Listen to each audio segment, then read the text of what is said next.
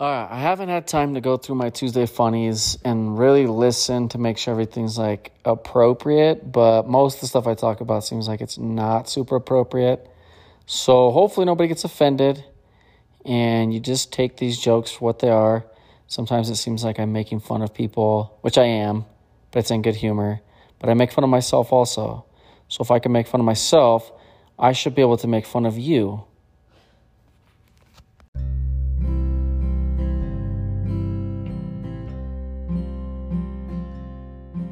Experience true vulnerability, how to overcome trials. You will laugh, cry, and experience everything in between. Welcome to the King of Corona podcast, brought to you by Tyler Griffith. Oh yeah. All right, so I think my kids get like their thinking from me probably because the stuff they say is hilarious. But I was tucking my kids in, and sometimes I get my hair cut, and I have somebody cut my hair that's like a super nice guy. And then we were talking about his girlfriend because my son wants to get his hair permed. And he's like, I don't want to get it permed by... I know, I got it. We have 1 minute left. I know, I'm getting it. You could do it also. I don't know what it's on. Prime Video. Sorry, guys. There's only a minute left of this football game, and then he decides to do a podcast. Because I'll forget. Do it. Click. Is this my thing? Oh, my God. Oh, dear. There. It's on. Thank you. Anyway, this guy, he's got a girlfriend. Now it's his fiance. Tucker's like, I don't want her to do it. And I was like, whatever. And then they're like, I was surprised that he has a girlfriend. And then I said, well, what if he listens? I can't do it. Who? My guy that does my hair.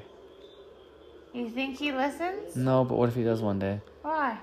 And I just said, she's not that good looking either. Because he's kind of like funny looking. She's not that good looking? He's not either.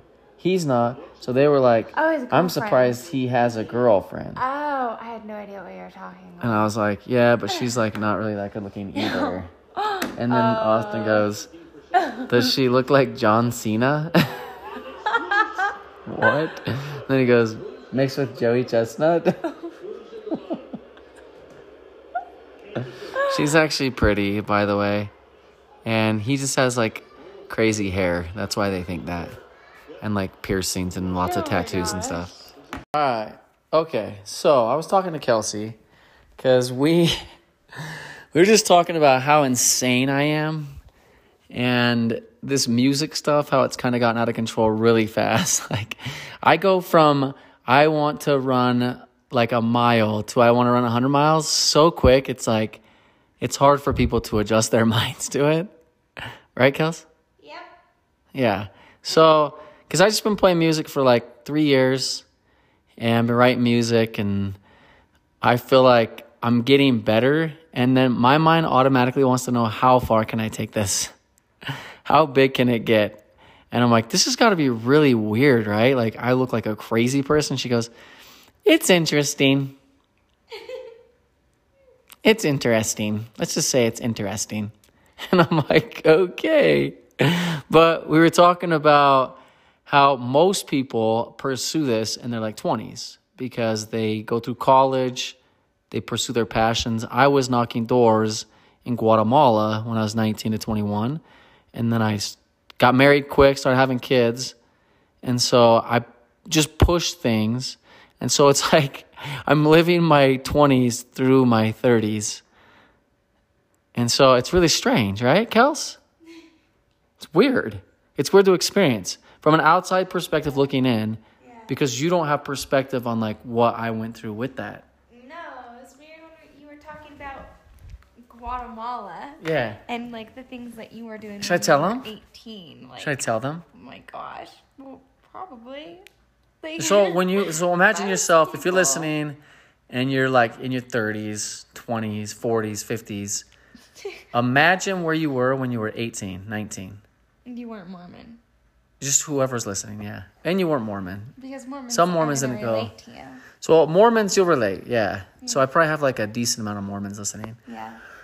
Nah, I don't know. They hate me. Well, It's either inactives. The actives don't listen to me. They can't stand me. Go on. Because I talk about dicks all the time. Like 18-year-olds. All right, so I get off.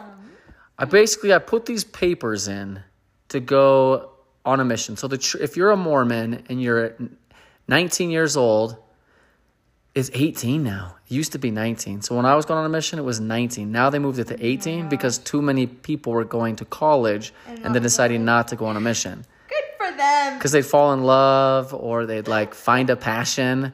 So like, too many of these motherfuckers are finding passions. Let's move it to 18. So for whatever fucking reason, I decided to go because I wanted to people please, you know? Yeah. I want people to be happy with me. So I was like, cool, I'll just go suffer through 2 years of whatever. Anybody could do that. So I was looking at it as like this growth opportunity, but then not knowing how much it was going to suck.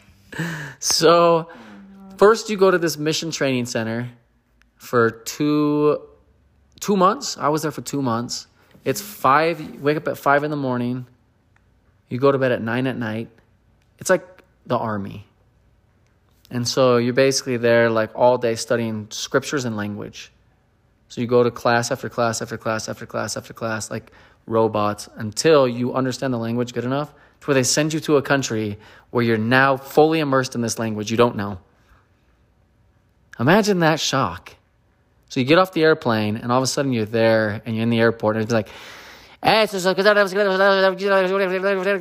you're like, what the fuck? Imagine that. So now you just get off the airport. So it happens to like military guys. Go to like Korea or like our neighbors are going to Korea. Oh my gosh, they probably have like this thought in their head what it's going to be like, and then they get there and it's actually like completely different. But it's weird because so I got there and I had to basically, you go to the mission president's house for like 2 days and then you get sent out to your area. So they have like this big meeting and all the missionaries are in this room.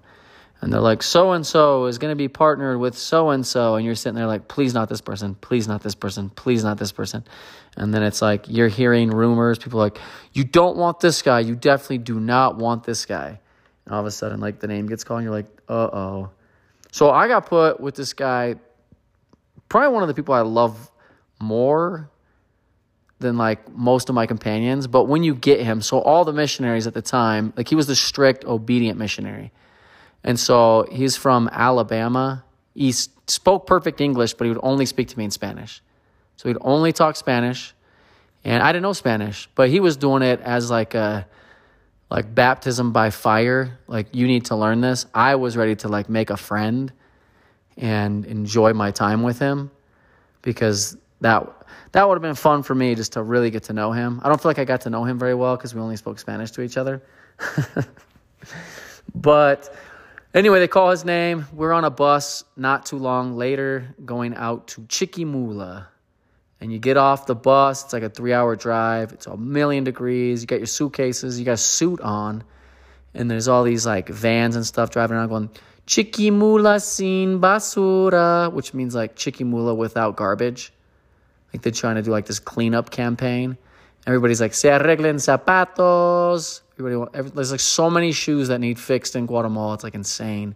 Like everywhere you go, it's like, se arreglen zapatos. We'll fix your shoes. It's like, because everybody's walking everywhere. So they fix shoes like in America, how they fix tires because we drive. So I was like a third world country. So people's soles of their shoes were getting ripped apart. So anyway, I'm walking to my house. I'm sweating to death. I got my suitcases. I'm about to put those. I'm 19 years old. I put those inside just ready for the AC to hit. No AC for 2 years. So imagine you're in the hottest place you've ever been. Think about the hottest place you've ever been so far in your life. Put yourself there. And now you're there for the next 2 years. And you maybe get 1 or 2 times where you get to step into AC to escape. I didn't have a car my whole mission. I was walking everywhere. So you get out of your apartment and you'd go walk and you'd knock on doors and basically just ask people if they've heard about Jesus Christ, and then teach them about Christ and about the Book of Mormon, about the Bible. And then they would convert or they wouldn't. And I did that for 2 years. And you meet with members So like you'd go to people that were already Mormon, be like, do you have friends that need this message? And then they would introduce you to friends and you go teach the friends. And then you were hoping to baptize people and convert them. And so when you guys were out partying, playing music, like having sex, like doing real life things, I was out teaching. I was teaching the gospel, like teaching Christ. And like at this point, I'm 19, so I don't really know what I'm into. I don't know like my life. And so Kelsey left for a little bit, and I just took over this podcast. But she's back now. I'm busy anyway. Yeah. Well, you could chime in. If I want to. It's always nice when you do. My listeners really like you. Oh, you're just saying that. You're trending well. Oh. Okay. Yeah. So anyway, imagine where you were at 19, 20, 21. Imagine doing that and then coming home and then just getting married. Mind you, they forbade masturbation. Nothing with girls. Couldn't like have a relationship with a girl. If you got caught talking to a girl, like flirting, you would get in trouble. Yeah. They told you to lock your heart and throw away the key. Okay. I wrote a song that when I started, I got to go back and listen to my first podcast. I wrote a song that was, lock your heart, throw away the key. I can't remember what it was though. But anyway, imagine like this scenario. Then you come home and you're basically just like in a life that you're not. And this happens to like a lot of people though. Like people get trapped in alcohol. Like in your, like where you're from, a lot of people get like sucked into alcohol. Mm-hmm. Right? Because what's the percentage of the people that live where you live that stay in Red Lodge, do you think? Not that many actually. So most leave. Most leave. So most do really good. Most leave, yeah. And then So not that many people get sucked into alcohol. Or they leave and they're sucked in. there's a lot of people moving there who end up moving there and getting sucked into alcohol. They like move there because this cute little mountain town. Next thing you know, they're like alcoholics full blown like the next couple months. Because it's just a bar town. Yeah. But like the point, so you're just I don't like the word victim, but you're like a victim of your circumstances, or you're like a product of your circumstances. And so everybody's raised a certain way. So for people like me, I know a lot of people that are in their 30s and 40s that are now pursuing these weird ass things that seem crazy to most people. In a roundabout way, guys, that's what I was getting at. 10 minutes later. Goodbye. I hope any of that made sense to you guys. Goodbye. On another note, before I forget, we had a tackle football game today. My 10-year-old plays with like 7 up to 10. And this kid, it was so sad. He got nailed like in his back. His back kind of like cracked back, and he had to be taken out on like a stretcher. Like the fire truck came, the ambulance came. It was like a crazy experience. And like you think the kid's paralyzed. And it was like the perfect time as a coach to step up and give like this like amazing coaching moment. Like, because the team, my son's team got destroyed. They got beat pretty good. And the coach, after the game, instead of being like, good job, guys, that was tough. Sorry that you had to witness that. Like, keep it moving. I feel like our culture is getting lost a little bit in like winning. Winning is everything. Do whatever it takes to be at the top. Yep. Steal, cheat, lie, kill. Yeah, so the coach, this is the coach for a 7 to 10-year-old football league. The guy gets so angry, he tells the kids that he quits. He walks off the field at the end of the game. He's yelling at people that are in his way, get out of my way. His wife is shoving him, pushing. And I was like, maybe we should suspend the coaching and look for some anger management. Yeah. Like last year in this league, somebody got stabbed. I think we talked about that, right?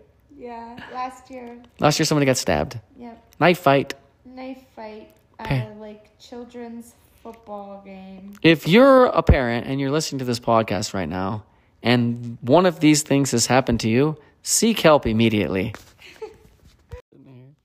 So, social media, I post stuff all the time. If you follow me, you know. and you don't ever like my stuff, because I know you don't, because I don't get any likes. So don't lie to me and pretend like you do. Unless you're like the 2 or 3 people. I know one of you likes my stuff. Thank you. Maybe 2 of you. Maybe 3 of you. My 3 listeners. Anyway, I got this new guy. He's just jumped on board with liking all my stuff. But I'll put a picture of like me, and every single thing I put up, he puts heart eyes. And I was saying to Kelsey, I was like, this is like getting weird. And she's like, oh, I would for sure block that guy. And I was like, how do you block one of the only people that likes your shit? You can't. Or you could just decide that likes don't matter and block him.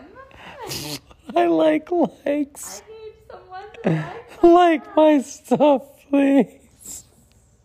I feel bad.